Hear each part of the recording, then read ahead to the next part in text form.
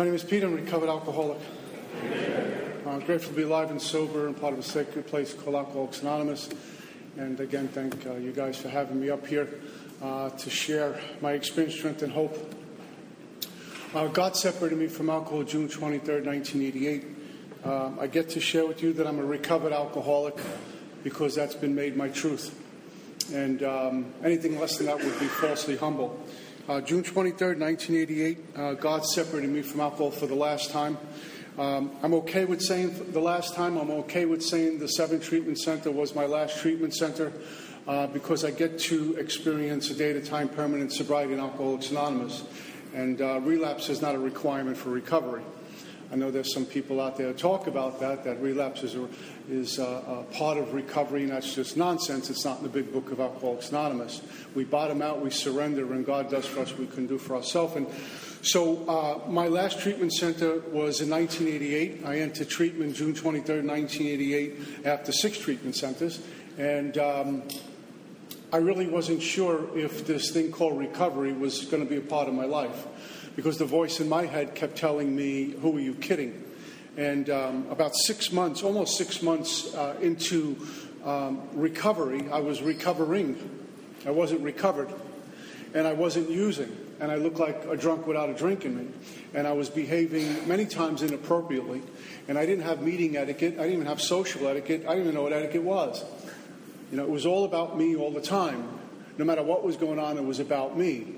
And I maybe would sit in the meeting, have my hand up, but they didn't pick on me, so I'd gossip about the speaker that they didn't call on me.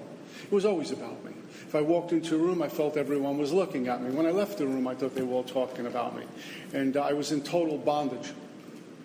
And December 22nd, 1988, a day shy of my 6-month AA birthday, I was looking to drink. And I wanted to drink. And the only thing that kept me from drinking was this power called God, because God wanted me sober.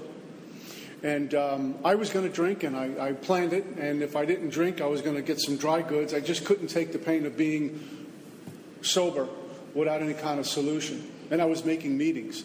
And I found out the lessons in that much later on, that meetings don't treat alcoholism. God could have if he was sought. And I remember making a prayer. I was driving in a rent-a-wreck that's what they called it, a rent-a-wreck in Minnesota. I was driving down something called Washington Avenue.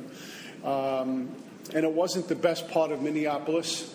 And there I was, and I'm thinking, well, I'm going to go into a bar and just get a double, man, and just, wash the night away, because this is just god-awful. And who am I kidding? And I didn't do that. I went to the next block and to the next block, and I had the thought about seeing this guy who was helping me as well. Get on the expressway, get to his house, and when I get off, I'll stop in a bar. If anyone's dealing, I'll just going to get something. I need something. And next thing I know, I'm knocking on his door. And I've shared this story from a million of these podiums. He opened the door and let me in, and I told him my tales of woe. Now, those of us who've been around a while know what newcomers are like, right? You say hello, and they talk for the next 2 hours. And they just keep talking, and they keep talking, and they start off here, and you wind up there, and that's what I did. And when I finally came up for air, he says, where are you with God in the 12 steps? And I says, when do you start the steps? And he says, when you stop throwing up and you're late. And he was firm, right between the eyes, and he didn't care if I got annoyed or my feelings were hurt. I didn't need a process group when I was done. I didn't have to go see my counselor, call my sponsor, because this guy was my teacher, and I didn't like the answer. What I wanted was a hug. Let's go to the diner. Let's read page 449 about acceptance. And I was annoyed by him, but he gave me truth. And the thing is, I'd rather be accused of telling someone the truth than be accused of telling someone a lie.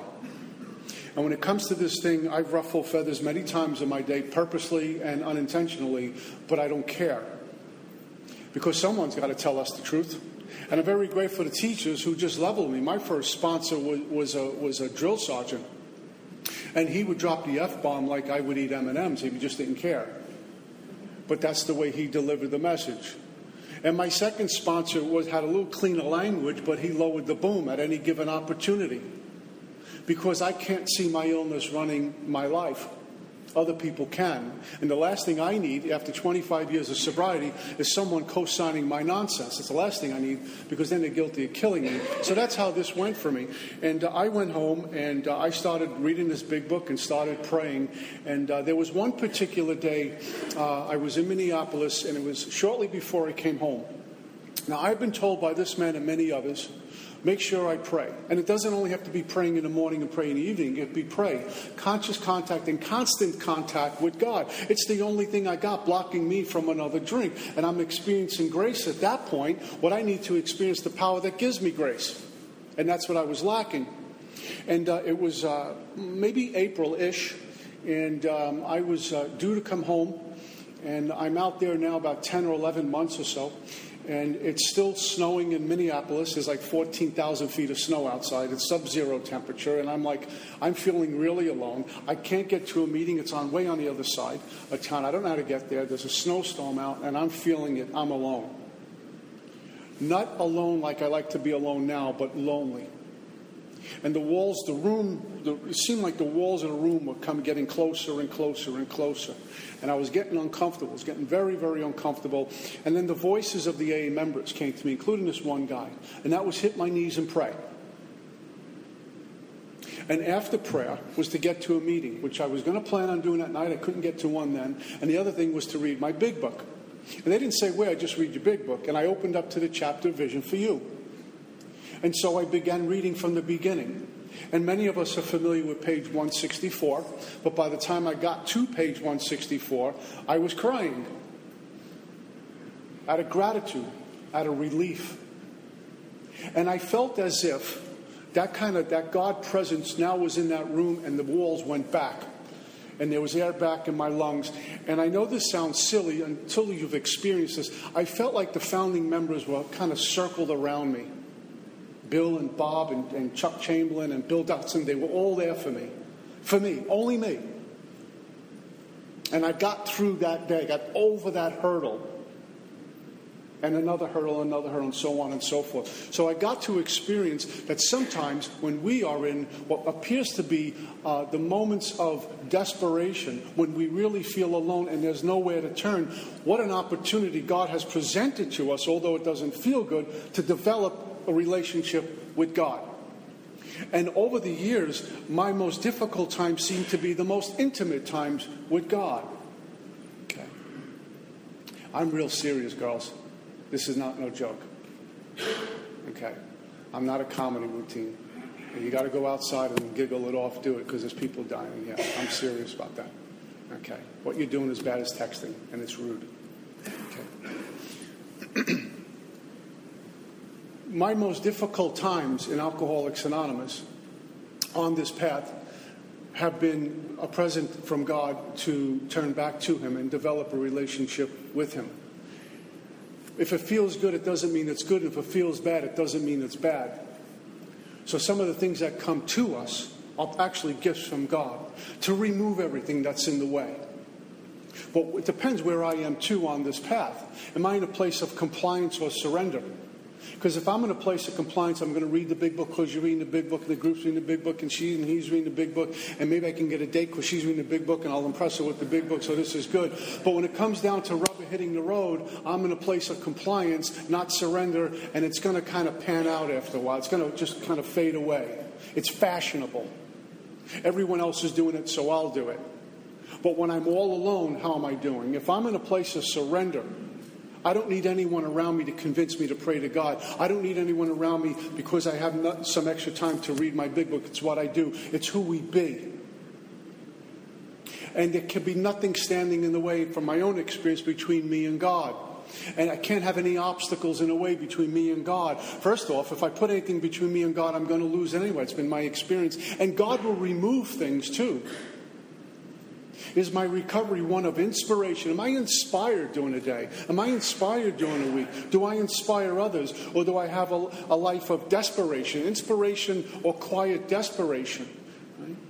Compliance or surrender? Have I gotten to a gut level that this is spiritual life or spiritual death?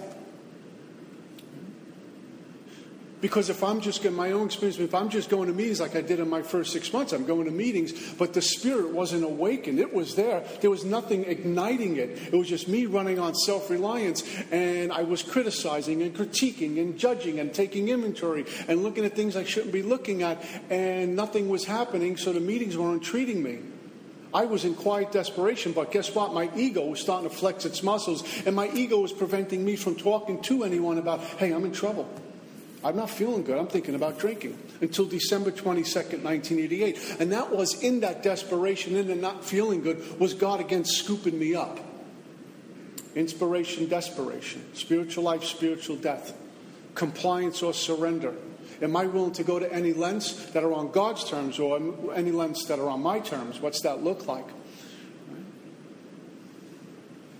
The process of recovery is one big removal. Everything gets me removed. And the more that gets removed, it seems to be the healthier I get, the more weller I get, the more wellness I get to experience, the more God I get to experience. If there's something that I'm holding on to, it's going to be in a way between me and God. I've heard old timers say, God's a jealous God. You can't have another lover other than God, whatever it might be. And I need to surrender everything to it. The same thing held true for me when I hit my fourth step, which we've talked about, and I touched on step 5 last week. There can be no reservations or a lurking notion when I'm doing this work. And the only way I can approach this work is through God. If I was trying to write my fourth step on my own, it wouldn't work. If I was trying to do my fifth step on my own, it wouldn't work. So I had to surrender to God. And I think a couple of weeks ago, I talked about beginning to write a fourth step without prayer. And I would get a lot of distractions. Or I wouldn't write.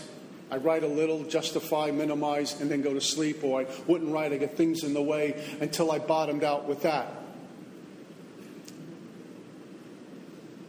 And then I told my sponsor about it, and he read me the Riot Act. And I started to pray before I write, and I would pray when I was done. And I was told to write a prayer across the top of the page. Thank you, God, for allowing me to be searching, fearless, and moral. And I get some quiet time, and suddenly the pen became the spiritual translator, and I began to write resentment inventory, sex inventory, fear inventory, and so on. And suddenly I got done. And when I got done with the fourth step, I had about 4 or 5 spiral notebooks worth of material. My sponsor said, what an order. He can't go through with it at that point, right? But there were some things that happened, and this is what I found out. Each time I do inventory, we're writing inventory, and we're going from point A to point B. But it's in the writing that the awakening happens. It's in the writing that we start to experience God. In the wreckage, in the middle of all that writing, is when that relationship starts to blossom or even form. When I'm in the middle of the fourth column, resentment inventory, and I see there's no way out, I'm going to God, I'm writing, I'm thanking God. I'm going to God, I'm writing, I'm thanking God. And that's all I'm thinking about. And I'm asking questions about it. I'm all in. Tremendous growth happens. It doesn't feel like it, but it does. If it feels good, it doesn't mean it's good. If it feels bad, it doesn't mean it's bad. And when I'm writing inventory, it doesn't feel so good. I'm taking stock of me for the first time in my life. In fact, every time I write inventory, I get a new magnifying glass and I focus in on me. I mean, it's really funny. We love to talk about, it's always about me. Alcoholics love to talk about us, it's always about me. No matter what's going on, it's about me. And then we get inventory where it's really all about you, and we don't do it. Right? It's my inventory, not yours. It's my resentment, not yours. It's my third column, not yours. And we all do it tomorrow. But ask me to talk about myself, I'll do it all night.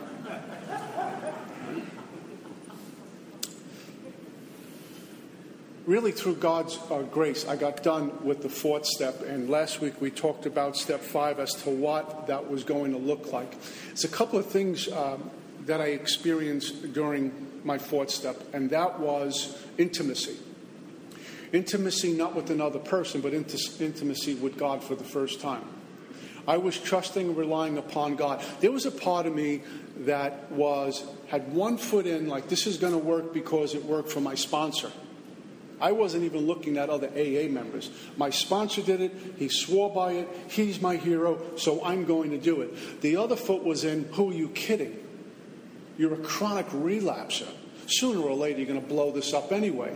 And pen kept going to paper, and I kept writing and writing and writing. And the intimacy, this relationship with God started to kind of blossom for the first time. I was experiencing something I didn't experience before. And I look back on this many times, how although I didn't feel it while I was writing inventory, but my relationship started to change. The edges I was walking around with were getting sanded down.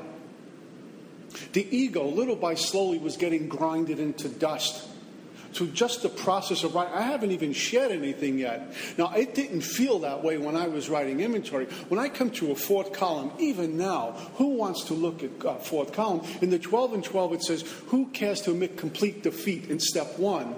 I could apply that line to our fourth column. Who wants to take only my inventory, our own inventory, and disregard what you did entirely? My whole life has been, I know I'm a little bit to blame, but you really are to blame. In fact, if you didn't do this, I wouldn't have done that. Right? That's how most AA meetings are lately, right? Let's talk about ourselves, but we're going to blame somebody during our share at some point. If she didn't do this, if he didn't do that, my sponsor didn't do that, and it goes on and on. My sponsor's the greatest sponsor in the world. I can't believe I got Joe Smith as my sponsor, and 2 weeks later, I dumped him. He's a nut. Why? Because he gave me step work. Suddenly he's the bad guy. I mean, that's how we operate. The last thing I need to do is hear from someone truth, because I always live in a lie. I love the lie. I can improvise on a lie, but not when it comes to truth. The truth is the truth. That's it. There's no left or right. There's truth. And I'm writing and I'm developing this thing with God, but it didn't feel that way. This relationship and total dependence upon God. Because I might not be the brightest bulb in the box, but I know what's coming next. I'm going to share all of this stuff. I know there's a fifth step, and he's waiting for me. And my first sponsor was brutal. And I know he's going to get it. And who's going to hear the sex inventory? Him. Oh, my God. How am I going to share this with another guy? And so the wheels are already spinning, but somehow God kept pushing the pen, and it became this spiritual translator. Go figure. I didn't need a college university degree to write an inventory. I didn't need to worry about my feelings and my issues and my triggers and all that other therapeutic stuff to write inventory. I just needed a notepad, a pen, and God, and off I went. And I started to write, and the pen started to move. Kind of just started to move. And truth was revealed over and over and over again. Now, the truth doesn't feel good when it first comes out. There's tremendous amount of freedom in fear. There's a lot of pain in a lie. Although when I lie quickly, it's nice. Quick, I got you off my back. I just made you believe something that's not true, and I feel good about me. And 10 minutes later, it's barking at me again. The truth doesn't always feel good, especially when it's about me. Because it means I have to reveal everything to you. And the only way that was possible for someone like me, who was constantly lying, was God. So the relationship with this power called God was developing right away. Although it doesn't feel like it comes to fruition until maybe we're in 9, maybe 6 and 7, maybe in 10 and 11. But it's certainly there. So if anyone's writing inventory doesn't feel good. If you're writing inventory and it feels really good, you're not writing inventory. You're writing an autobiography. Well, you're writing all the good things about me, too. You hear this one that goes around? Write about the bad things and the good things about you. That's therapeutic nonsense that kills people like us. The last thing my ego needs to know is how good it was when I was out there. And I did do some good things when I was drinking. I did no good things when I was drinking. Next. Right? Now, the ego doesn't want any part of that. The ego wants no part of that. The ego wants to get stroked just a little bit. Just put me in the corner for a little while because I'll come back. And so what 4 and 5, actually 4 through 9 does is rip the ego and grind it into dust if we're doing this work. Will it reemerge? Absolutely. Depending on how diligent I am in 10, 11, and 12 and reworking the steps and growing and understanding and effectiveness. I'm never cured of this thing. Get recovered, yeah, but never cured. Alcoholism will go lay weight in the next room. It'll wait 5 years, 10 years, 15 years, 20 years. It'll lay in wait. You don't need to write inventory. You're good. You don't need to call your speaker. You don't even need a sponsor. Just check in with your sponsor. I love this one. You're my sponsor. Just call it check in. I'm not the Holiday Inn. Don't check in. All right? So I get done with this War and Peace novel. And as I shared last week, it was about going to my sponsor now, and I know there's stuff in there that he's going to hear that I am uncomfortable with. I mean, God pushed the pen, put down a sex inventory, put down a fear inventory, put down a principles, institutions inventory, put down a resentment inventory. And some of it was okay. You know, resentment, Joe, he did this. Resentment, Mary, she did that. When it came to other things, starting with the major resentments I had with my mom and my dad, that was shameful. You know, how ungrateful am I that I'm going to write about mom? Mom's dead. How can I write about mom? Mom overdosed. Mom committed suicide. How can I have a resentment with this woman? But they were plenty. Sex inventory. I'm a man. No one knows about this. I'm just a stud. Let's get that straight right from the beginning, right? What are you laughing at me for? Guys, you know what I'm talking about. We're men among men. We have no secrets. Not true. We were faithful in every relationship. Not true. Somebody's going to hear this. And other things. And who was I going to tell about some of the sexual abuse things I was a victim of? Because if I told you that, you probably, here's my judgmentalness. If I tell you this, you're going to probably think I'm different. Maybe I'm not heterosexual because I was sexually abused between ages 8 and 10. You might think it was my fault. I'm judging you. You didn't do anything. I'm already sizing you up. So no one's going to talk about that. Let's keep that one there. And I go back into bondage. And I knew this stuff was coming. How do I share this? And this is why sponsorship, not for the obvious, you have to get a sponsor because that's what they tell us to do, and that's what most people walk around. I have to get a sponsor to satisfy the masses. We get a sponsor because he's our teacher. She's our teacher. It's a God, one of God's angels who knows where you have walked to get in there and pull you out of the mud and can read you when you're feeling ashamed, can feel the anger in you when it's starting to build up and you're talking to them, and just knows by looking at your eyes you're full of baloney. They are a spiritual teacher. And as brutal as my first sponsor was, he was a guru. He read me as soon as I walked in the room. And what he did during the very delicate, sensitive issues in step 5, he knew where I was. And I would mumble. The writing was scribbled on the page. And he says, how much shame and embarrassment are you feeling about this? Let's go home and write about that. He was a teacher. And sponsors are teachers. And if your sponsor's not teaching, get a new sponsor. If your sponsor's co-signing your illness, get a new sponsor. Sponsor's a teacher who's walked the same road, maybe a different town, maybe a different tax bracket, maybe a different color, different religion, but has walked the alcoholic road, knows where you are before you even get there, and pulls you and teaches you and instructs you and puts you back together. That's God's work. Step 5 is really proof of the great love God has for people like us. Because he could have sent this off to, we could be sitting in a shrink's office, getting medicated and being in therapy for the next 30 years. And drinking the whole time. He could have sent us to a medical doctor. Institutions. There's many more qualified people than us who know about the inner workings of the mind. But he gave us to another drunk, which we read at the end of the meeting anyway. Great power that God had in us, to give us. So we're working with someone, and because they know the walk. You know how you can smell a drunk? I don't mean literally smell, but this guy's in AA. Did you ever do that? You're talking to someone, this guy definitely in AA. I know he is, and sure as anything he is. Right? Or sometimes you go, this guy needs to be in AA. Fort Lauderdale, that happens a lot. But that's that quiet voice, that sixth sense that our book talks about. And my thing has been for years, I mean, we know of 5 senses God gave us. Our book refers to the sixth sense. And I've always said this, and I'm probably wrong, but I'll still believe it, that God really gave us the sixth sense. We talk about 5 because they're very tangible. We know the 5, they're very tangible. This sixth sense is that intuitiveness. This that thing where you just know. Somehow you just know.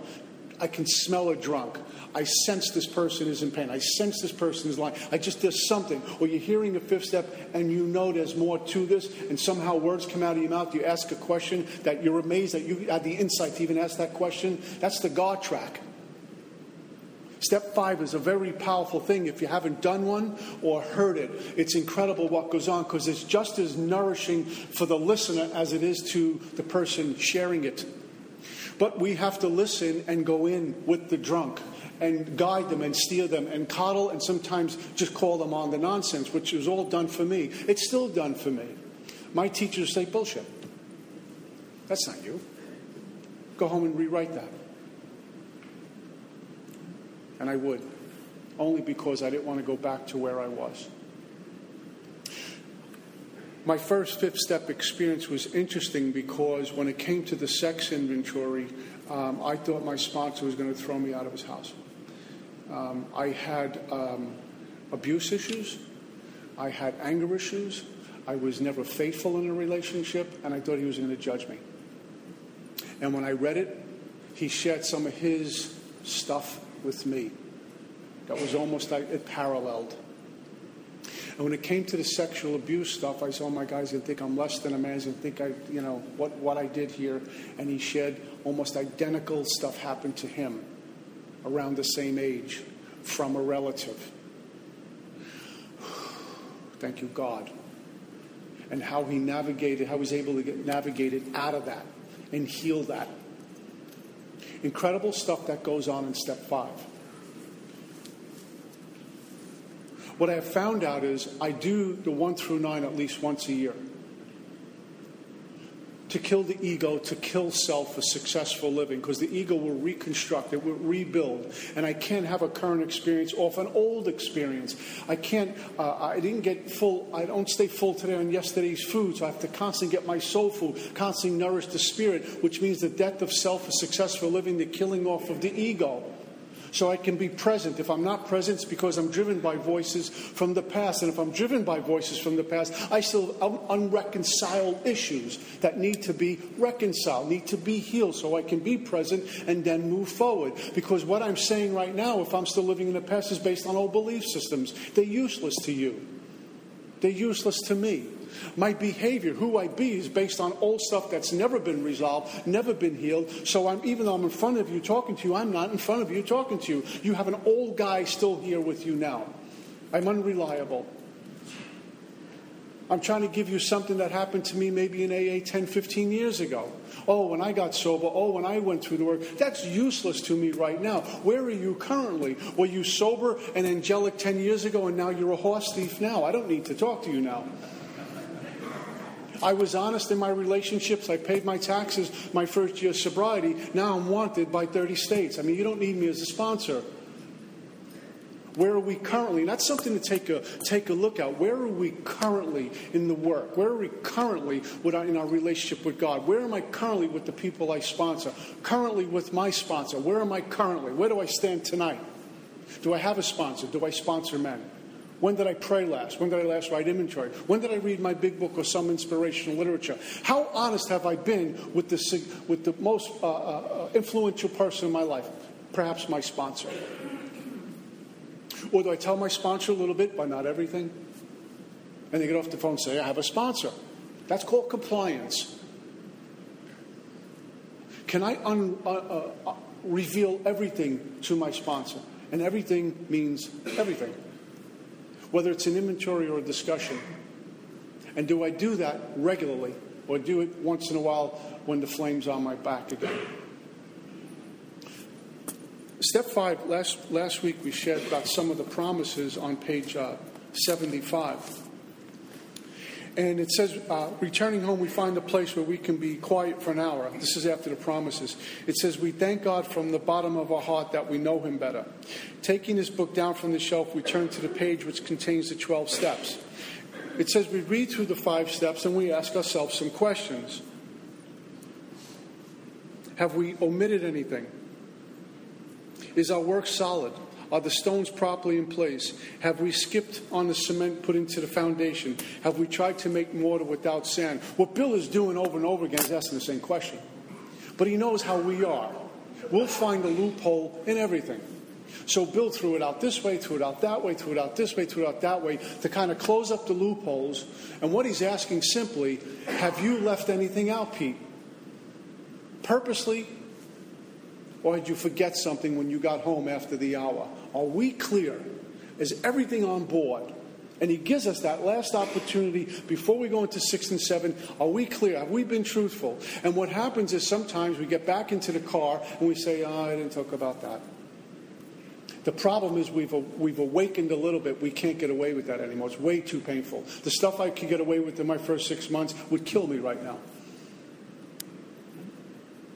Or perhaps we get home and in the quiet hour, something gets revealed to us that says, I just thought of something. So we call up the sponsor, I just thought about something, and he'll tell me to write it, and then I report back to him. And what I did with these questions, on page 75, I go through the first 4 steps just to kind of close up some more loopholes based on my experience with some people that I've sponsored. And simply these questions that I have are about asking, have we been really thorough about everything? Am I clear on step 1? Because the book says we looked at the first 5 proposals. Right? Am I really clear that after completing my 5th step, I know I'm an alcoholic and my life's unmanageable, drunk or sober? I have no power, choice, control, drunk or sober. Am I clear that this power is going to take me to a place of sanity, wholeness of mind, a new relationship with God, where the insane thoughts aren't coming back anymore, not only with booze, but perhaps with the sex spree, the food spree, the money spree, the spree? Am I clear that I have to turn things over to God, or the illness will pull me right back? Have I been searching fearless and moral, or just a little bit? Just tell them a little, give them a little taste of my life, but not the whole thing. And not until that point can I move on.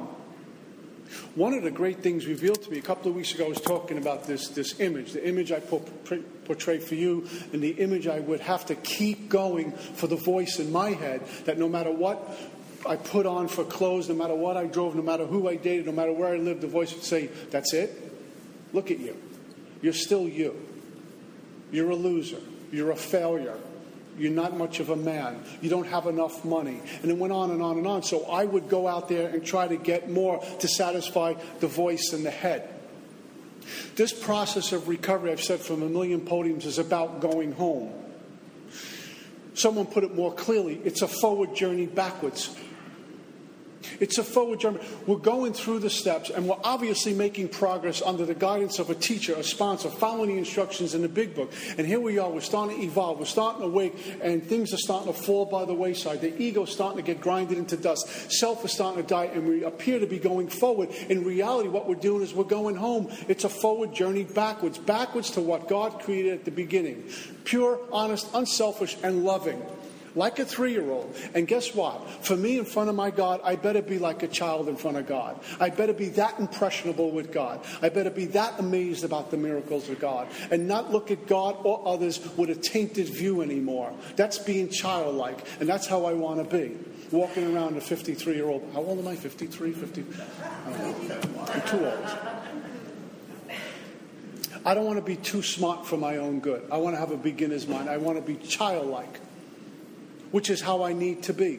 There's another book that talks about that.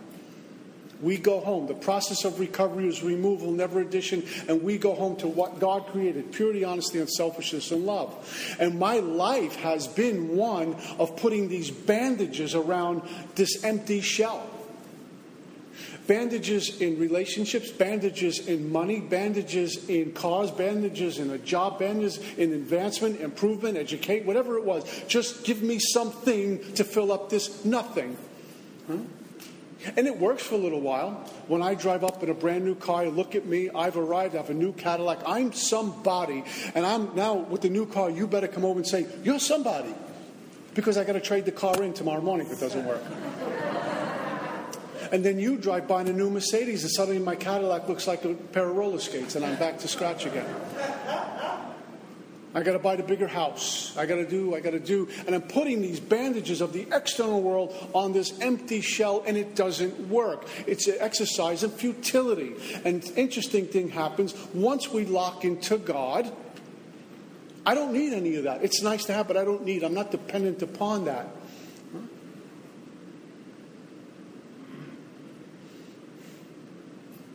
External conditions are never a remedy for the internal illness that's killing me. And I keep getting As one gentleman, one of my teachers says, we spend money we don't have to buy things we don't need to impress people we don't like. That's me. And please applaud. Please say great things about me. Please say you love me. If you like me, that's not enough. Say you love me with a certain inflection on cue. Then we'll be okay. It's a forward journey backwards. And I keep putting these bandages around me, and that's what I learned in step 5. Empty on the inside, and I need stuff to make me feel okay. Okayness within. Fix this insecurity rather than being secure within. It's one big lie I was living my entire life, always reaching out and trying to fill up. And I put these unrealistic expectations on people. I learned that in every inventory. Even the last inventory did. These unrealistic expectations on people for one reason, to make me feel okay. To give me what I want. And if you don't, I gossip about you, I character assassinate, I wouldn't talk to you, snub you. I'd be suspicious of you. And God forbid you were to give me truth and hit me between the eyes, I don't talk to you anymore.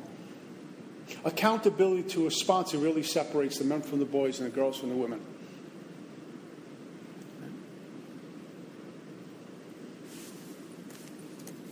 I got done with step 5, went home for the hour. I looked at these considerations. And I didn't experience the 5th step promises until I was in step 6 and 7. And then it kind of blew up for me in 9, where everything looked different.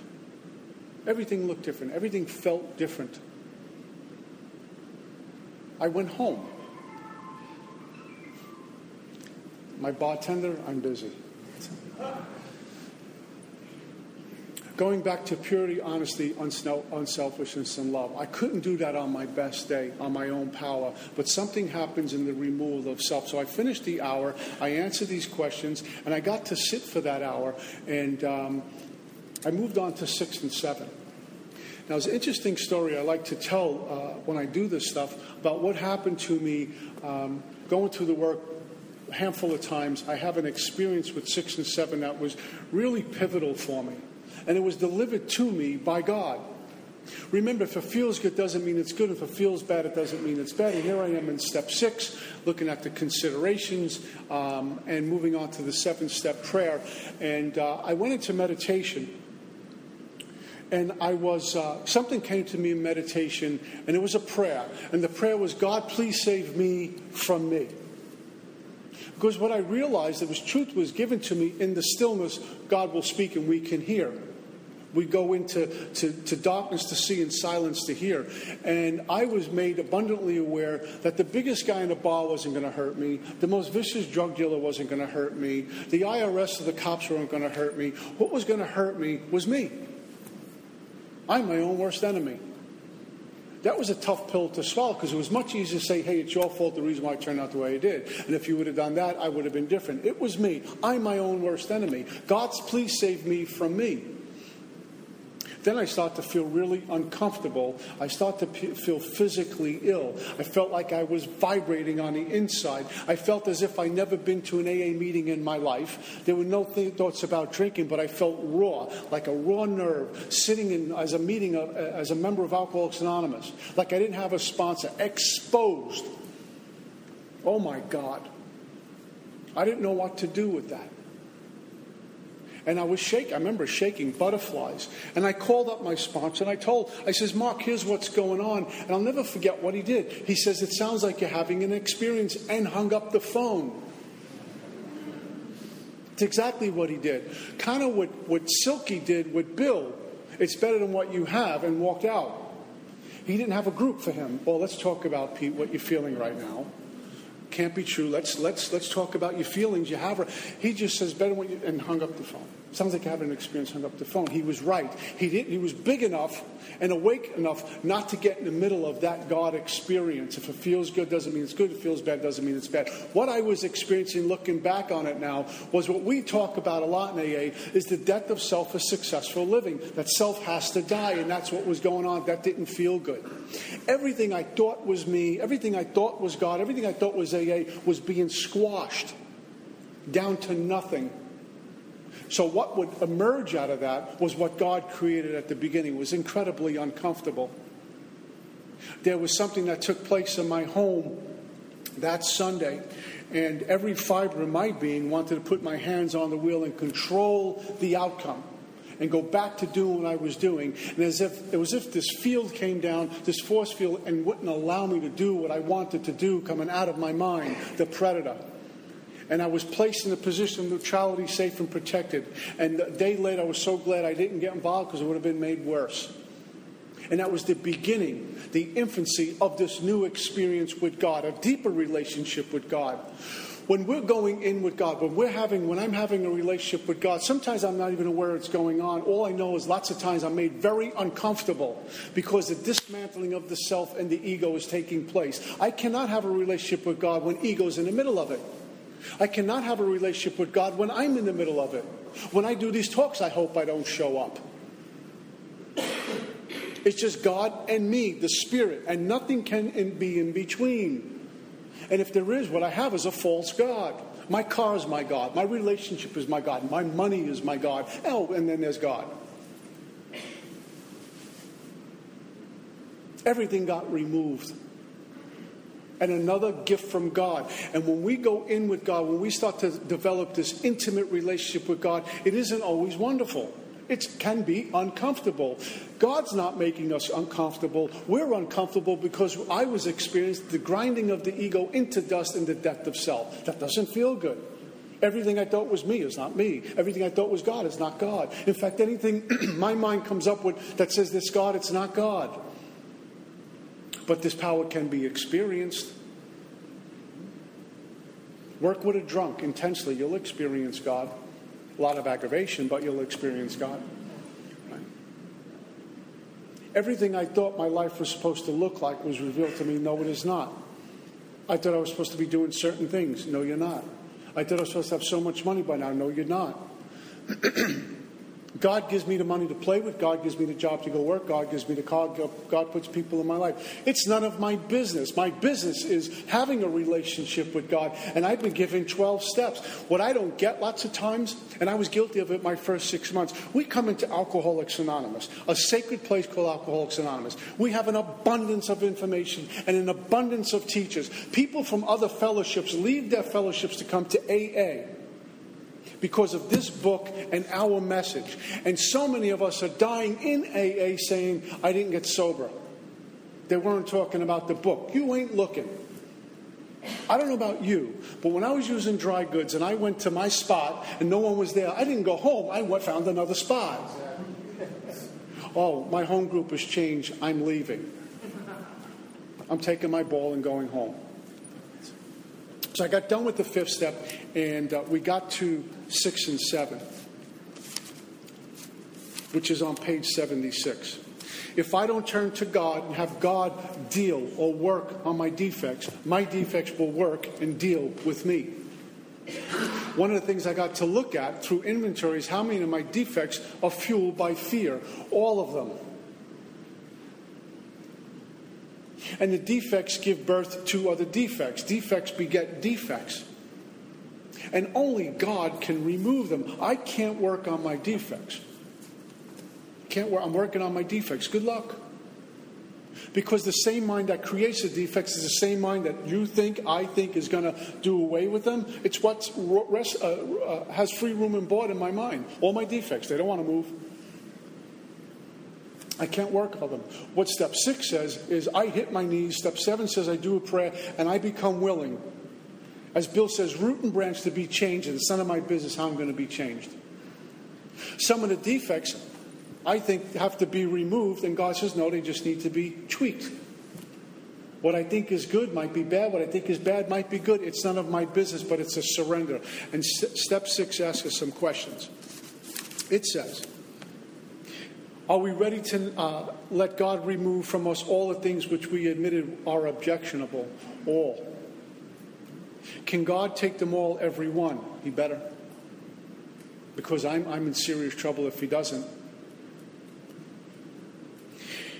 It says at the beginning of step 6 something very key that sometimes we can roll right over. It opens up step 6 and says, if we can answer to our own satisfaction, the question's on page 75. We look at step 6. If we can answer to our own satisfaction. It's very interesting. Because there's been a shift. Step 6 and 7, we can do alone. We don't need someone standing over us. It's between me and God. If we can answer to our satisfaction, we then look at step 6. It tells me, am I clear at a gut level that I've been searching for some moral across the board here? If I answer these questions, yes, I move into step 7, which is really an extension of step 3, prayer. There's an amen here. And we're going to God once again to remove good and bad, because it's not my business. What I think is good might be bad, and vice versa. And the 7-step prayer is not about me. It's about being of maximum service to God and people around us. To be cleaned some more, to be shaped some more with the touch of the Master's hand, because I'm about now to go out there and repair with God's power. And there's an amen at the end of the 7-step prayer. We've closed up this body of work of going in and searching. And next week we'll talk more about it. I'm out of time. Thank you.